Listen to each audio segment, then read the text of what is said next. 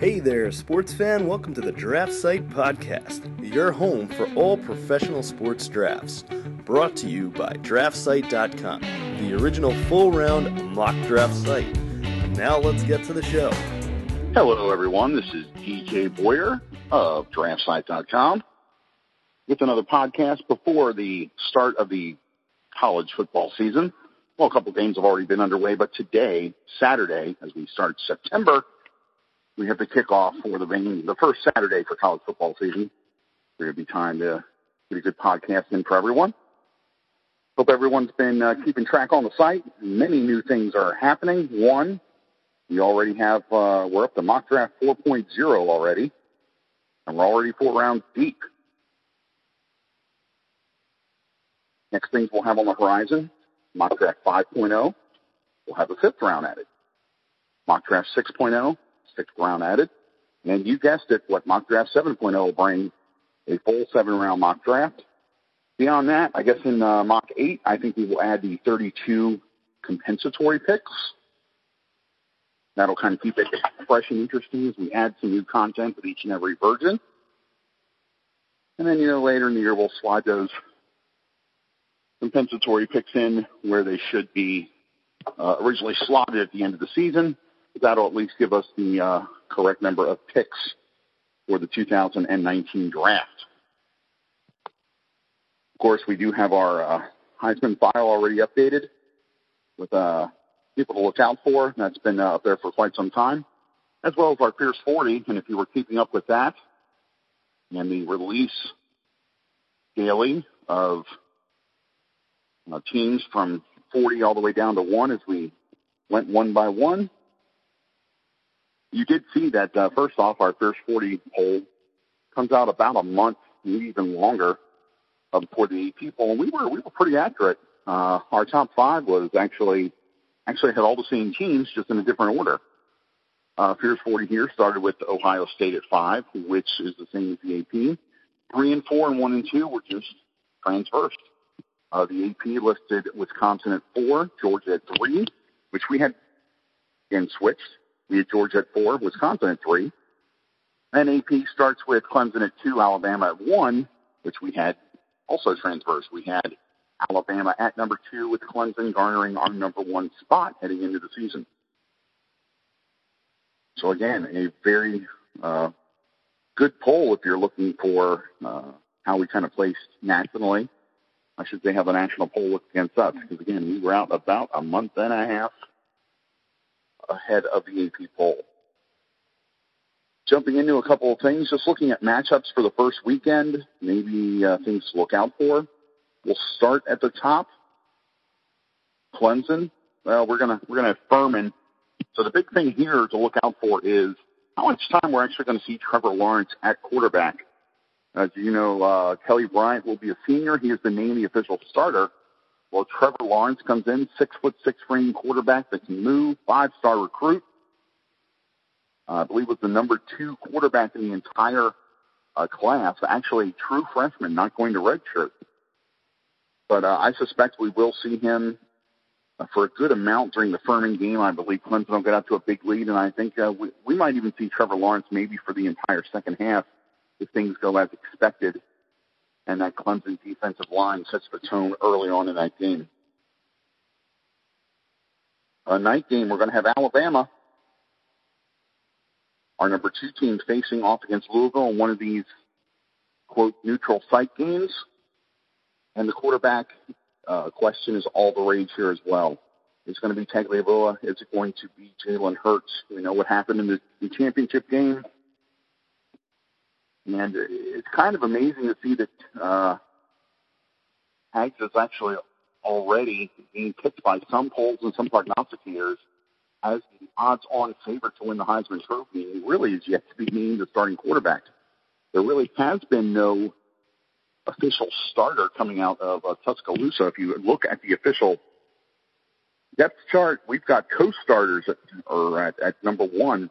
Hurts and Tags are actually listed both as the co-starters. So I think we'll see a good combination, maybe at least for the first 2 or 3 games. I think they're going to open up against Ole Miss. It's going to be the first conference game. I think at that point, Alabama wants to have the quarterback situation a little more settled. Not to say as we can't still see a two-quarterback system, but I think at that point it will be more of a maybe 75 or 80-20 mix fights, so kind of a 50-50, which is, I think, what we're going to get in these early contests. Wisconsin took care of business last night. They're already 1-0, our number 3 team. They defeated Western Kentucky 34-3. Now, everyone knows about Jonathan Taylor. He's a guy that we were very high on, was on our Heisman watch early in the season last year. Being a freshman, and he's another guy who, again, is going to be one of these odds-on favorites to get to New York or possibly have a chance at the Heisman Trophy, and why not? You're talking about the best offensive line at the NCAA level, three All-Americans in front of him on the line. 60% of the first-team All-Americans are in front of you and you're a running back. And that's just got to be – that's just a dream scenario. For me, I hate to keep going back to the quarterback position, but this is another team where it's really going to come down to quarterback play. First of all, staying healthy because Wisconsin is really, really talented. Not sure they quite have the depth that maybe they had in years past, but those players that are going to see the field, they're going to mix them in and out. Receiving core is a little bit embattled, so we got to see what happens here. But Alex Hornibrook, junior out of the Westchester, Philadelphia area, I think it's going to be a big year. Just how accurate is he going to be? He's got all the talent. He's just got to take it to the next level. And really finding targets that he can trust. You have Quintez Cephas there, who's actually already been suspended due to a pending sexual assault case. So that sounds and could be very serious. So it remains to be seen whether he's going to see the field this year. And that probably was the favorite target or the biggest returning target. So we move on to number 4 of Georgia Bulldogs. Of course, runners-up, national runners-up last year, came very close. They're going to get Austin Peay out of the gate, so not a whole lot that we have to worry about in the first week. Here I think it really comes down a little more to Sony Michel, Nick Chubb have both moved on. DeAndre Swift could end up being a better prospect than both, and that sounds amazingly scary to say. You had 2 players right there that I mentioned were gone by the second day of the draft. Big thing here is really the depth of the running back position. You have Elijah Holyfield, who sometimes is kind of more of a fullback, speech-backish kind of guy. Good change of pace, can catch the ball. Zamir White was actually another big recruit. Was supposed to have a lot of time in that Georgia backfield. He ended up tearing his knee pretty seriously. Going to have to redshirt this year. So I think it's really going to be fall more into the shoulders of DeAndre Swift. And again, that was a very, very good defense last year. And you're talking about a defense that's going to have to replace 7 starters from last year's championship squad. So big questions there, of course. Now, Ohio State. And I think you'd have to be living under a rock, or you can just be a casual fan to know what was going on there. And suspension of Urban Meyer, Coach Urban Meyer for the first 3 games. What's going to happen with this offense and defense? There are a number of places where they're going to actually have to go in and replace some talent from last year. A lot of underclassmen that left for last year's draft. But it's Ohio State. The number of recruits that are 4 and 5 stars coming in is off the charts. But it remains to be seen what's really going to happen from a standpoint for coaching here. I'm a little surprised that we do have a situation where Ryan Day is kind of taking over as the coach before Urban Meyer's allowed back at the team. And he had some other people on that staff that have some pro experience, especially like Greg Schiano. I think when all this broke, that many thought that Greg Schiano would be an interim coach while things were being sorted out, or potentially even a head coach, because it was very, very late into the season, and it would have been nearly impossible to bring in a new coach at kind of 12th hour here. But we'll just have to see how things are going to go for Ohio State. it's really going to be tough in the Big Ten. There's 4 or 5 teams that legitimately we feel that can win this conference. So it might come a little more down to who's actually going to survive in the Big Ten. Like some of those other teams we've mentioned, Alabama and Clemson, things like that. I think they can kind of look ahead a little bit. They still got to take care of business in their conference. But if you look, Alabama didn't win the SEC last year. It was actually Georgia. The reputation of those teams, I think, maybe gives them a little bit of a leg up. Now, Ohio State, of course, has been in a few of these college football playoffs. They've won a title in recent years. They've got a great reputation at all as well. But with Wisconsin, with Penn State, with Michigan, there's just so many teams near the top there that I think that this could be the most competitive division at the NCAA level this year. I think it's really going to come down maybe a little more in the Big Ten to focus on winning the conference and your placement within it by kind of looking beyond. We go to number 6, Washington, and again, another spot where we match the national polls. The Huskies at number 6. Just like in 18, they are perhaps in the best game of opening weekend. We have them against number 8, Auburn, number 9 in the AP poll. And this is just a tremendous game, and this actually speaks to my last point. Auburn is a team that probably has the toughest non-conference schedule outside the – you put the SEC and their non-conference schedule together, Auburn made the toughest schedule in the entire NCAA level this year. So Auburn is a team that, with 2 losses, I think, can really still make a case because their schedule is going to be so strong.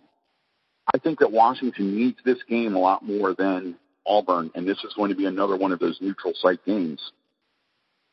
So I think Washington kind of finds a way to get this done. I think they get the W here because the Pac-12 does not have the same clout, obviously, as the SEC, and things are very murky in the Pac-12, where there you could have a division champion that doesn't qualify for the top 4. So I think if Washington stumbles out of the gate, maybe runs the table, a loss to Auburn is really going to hurt them more than maybe Auburn if they say that we have a loss against Washington. I think this hurts Washington a lot more, and I think Washington needs this game a lot more than what Auburn does. Speaking of teams that need games, number 7 in our poll is the Miami Hurricanes, 10-0 last year before losing their final 3, dropping to 10-3. They get LSU, number 20 in our poll, out of the gate. Now, LSU, not as strong as in years past, but again, you've always got to come prepared for LSU. The talent level there is always going to be big. But they seem to have fiddled around and retooled that offense year in and year out. There's quite a number of people on defense. There's only 5 returning starters. At the back of the defense in the secondary is always something that is kind of where they're losing prospects left and right, and this year could be no different. Greedy Williams really is I would say, the top draft-eligible sophomore that is going to be available at the NCAA level and could see himself. We have him battling DeAndre Baker of Georgia, who we've already talked about, as possibly the top cornerback in this draft should he declare. Baker is a junior. Again, Greedy Williams is a sophomore and the top sophomore, we feel, at this time, if he does declare. But LSU really needs this game. I think they need this more than Miami. Miami needs it because they had a 3-game losing streak. They've had 3 losses in a row that's kind of carried over into this season.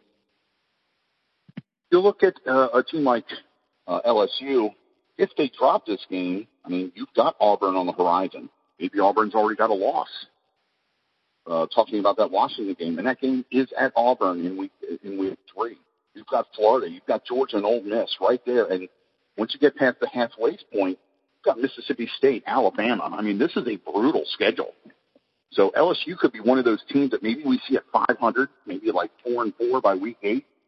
It could still possibly be ranked or just on the outside, just because, again, it's a very, very tough schedule. And playing Miami, this is actually going to be in New Orleans as the neutral site for this game. That's a tough contest. Number 8, we have Auburn. Again, we've already talked about Auburn. Number 9, another intriguing matchup, the Oklahoma Sooners. Kyler Murray is going to have to take over at quarterback for the departed Heisman Trophy winner and top pick in the NFL draft, Baker Mayfield. Florida Atlantic, I'm at number 18 in our poll. I don't think they were ranked in 18. We've got them in there. Of course, we saw them run the table.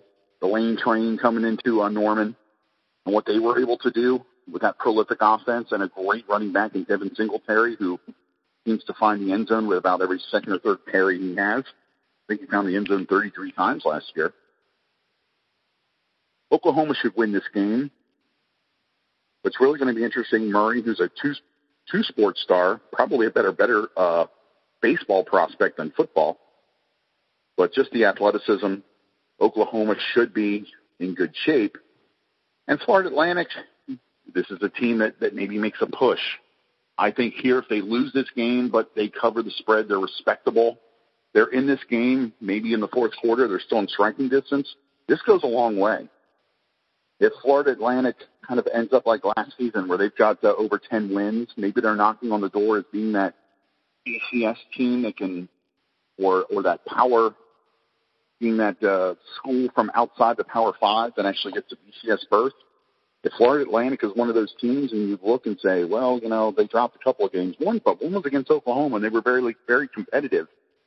I think that's going to go a long way toward voters' minds and possibly getting in that BCS bowl. And also, Devin Singletary is kind of a dark horse, but if he has a big game here, if that momentum keeps up, maybe we start to talk about him for the Heisman. I'm not saying by any stretch that I think he's going to win the Heisman, but we've got him in the top 10. We've got him in the watch list. And if he shows well against Oklahoma, it's going to help his campaign and possibly see him declare for the NFL draft as well. We actually have him currently as a second-round prospect. He is a junior. He would have to declare. Number 10, Virginia Tech. Now, this is a very intriguing matchup again in week one as they get Florida State. You're talking about Willie Taggart now taking over. Jimbo Fisher has moved on to Texas A&M. Florida State, DeAndre Francois is back as the starting quarterback. They lost him early in the season to a knee injury last year. The Hokies they've been knocking on the door. They've been putting up big numbers, 9 and 10 wins. Once Frank Beaton has left. But again, I don't think they're really kind of at that respect level that the Virginia Tech teams of maybe 10 to 15 years ago were at. And they're going to have to start on the road playing at Florida State. So this is a big ACC contest right out of the gate. And I think everyone right now has the feeling like, okay, who's going to be second? It's Clemson, and then who's it going to be? And many are penciling Miami in as that second team. But if there's a team outside of Miami that has a chance to wrestle that kind of bridesmaid label away, or maybe even pull a stunner if Clemson stumbles, the team that could take advantage looks to be Virginia Tech. And a big win against Florida State, who with a new head coach, they're going to come out fine and ready to go. I think this is a game that maybe Florida State wins. Virginia Tech finds a way to kind of keep its footing. Maybe they're a team that they lose that first game. We've seen this happen before where a big team loses that first game and everyone kind of writes them off. And before you know it, they've ripped off 6, 7, maybe even 8 wins, and all of a sudden they're back in the conversation. That could be Virginia Tech this year. Number 11, we've got Penn State. Now they're playing Appalachian State, and we're talking about the 11th anniversary. And I know the producer here at Draft Site, Joe Delphine, does not want to hear this being a Michigan fan, but it's the 11th anniversary of Appalachian State, Michigan, a game that changed the college landscape. Appalachian State is still a very, very good school. They're going to be competitive. They're going to go to a bowl again. Jalen Moore is a legitimate NFL prospect at running back. I don't think they get it done against Penn State. I think maybe this is close for a half. I see Penn State maybe winning this by about 20. I think I looked at the line. I think it's a 24 right now. But again, Trace McSorley, I think he's going to show that this is his team. It was all about Saquon Barkley, even though for the last 2 seasons, McSorley's put up some very, very respectable numbers. Probably been the best passer overall in the Big Ten, but was really overshadowed by the amazing athleticism and the prospect that Saquon Barkley was, and rightfully so to a degree. But I think Trace McSorley is now ready to show that, hey, this Penn State team is more than just Saquon Barkley. And they've got a very capable running back and system there. Good core that's returning, a much improved offensive line. And I think that's really going to be the key for Penn State. If Trace McSorley is going to have this big year, if he makes his push for the Heisman Trophy, it's going to have to come with an improved offensive line. That is an offensive line that really struggled mightily at times and just showed amazing bouts of inconsistency. I don't think there was a team that was in the top 10 last year that had a worse offensive line than Penn State. There were a couple injuries, but at the same time, just amazing inconsistency. Now, they do have a very good prospect in Connor McGovern, who has been the center and is going to move to a guard position right now to start the year, but he's going to be a little interchangeable. We're going to see him at those spots. And he's a fringe first-round prospect if he comes out this year. Again, he is a junior. Currently have him as the number 2 center on the board, but again, he could be a guard. He's got the size to play both positions. Number 12, a team that I feel many are sleeping on and could be maybe this year's surprise team, and it all, again, goes back to the quarterback and the health of Justin Herbert. This could be the first quarterback off the board if he does declare. And again, he showed you everything you needed to know last year at Oregon. Just a tremendous talent. The numbers for Oregon with him and without him are just staggering. Now, they will get Bowling Green to open up. It's going to be kind of like a dress rehearsal for Oregon. But again, I think that if we see Herbert actually stay healthy for the year, that the guy could make a Heisman push, and it could be the first quarterback off the board if he does declare and maybe jumps into a top 10 position, maybe even top 5. You know, one of those teams that needs a quarterback at the top of next year's draft. Number 13 on our list was Michigan State. Now, they played last night and had a bit of a scare against Utah State. Not uncommon. Michigan State is one of those teams that, under Mike D'Antoni, they just seem to be D'Antonio. I'm mixing up my coaches now in the NBA. It really just kind of stumbles out of the blocks. It takes them a while to get their footing going. They're not a team that's going to blow anyone out of the water. They're not going to hang 50 to 60 each and every week. They're just very deep. They have I believe in the Big Ten teams. This is a team that I kind of left out at the beginning that maybe I should not have. They have more returning starters than any of the teams that I feel has a shot at the Big Ten. Both sides of the ball. So while they weren't one of the best teams, they definitely have the firepower, the depth, and the number of players with experience there. You look up and down the starting lineup on offense and defense, they have more starts between their starting 11 on both sides of the ball than any other team at the Big Ten level. So experience goes a long way in this conference. Mississippi State at 14. They're going to get Stephen F. Lawson, again, another team that I think we're going to see. You didn't hear a lot from as maybe one of those second-tier teams in the SEC that makes a push. Stanford, number 15, they took care of business against San Diego State, who we had at number 37 to start the year. That was a 31-10 game, a little closer than I think the score would indicate, especially when you think about last season. San Diego State actually defeated Stanford. And that's a swarming defense. It's an undersized defense that really utilizes speed. And they held Bryce Love under 30 yards rushing last night. So stacking the box really kind of worked against Love. P.J. Costello really had to look downfield and, made a lot of big plays. But that game kind of hung on the balance for a little bit there. And I think many of the astute college football fans remembered last year. So you knew that this was not kind of a gimme game. It was a game that Stanford should have won. They were expected to win, but again, it wasn't. They weren't playing inferior talent. That's a pretty good litmus test, I think, as a coach. That's the kind of game that I want out of the gate. Maybe not playing another foe that's kind of equal or maybe ranked higher than you, but it's still kind of a good test from a good conference. Perfect opener for Stanford, and I believe they're going to get their Pac-12 season going very, very soon. We're going to finish up with the top 20 here and then talk a little bit after that. Boise State at 16, always a threat. And this is This opening game, this is one they can't overlook. They're going to Troy. Now, remember, Troy, another team that's been, posting double-digit win seasons. They defeated LSU last year. This is a team that's kind of a mini Boise State, if you really think about it. But Boise State, again, Brett Rippon's been this is his 4th year as a starter, 3.5 years really, but one of the more seasoned players at quarterback. I think he gets a sniff at the NFL level, not really going to be a starter. Late round pick, has a chance to stick around, I believe, in a backup capacity. Boise State is a team that's going to make it happen. David Moa, again, another good pass rusher up front, I think is going to make some noise. 17, Michigan.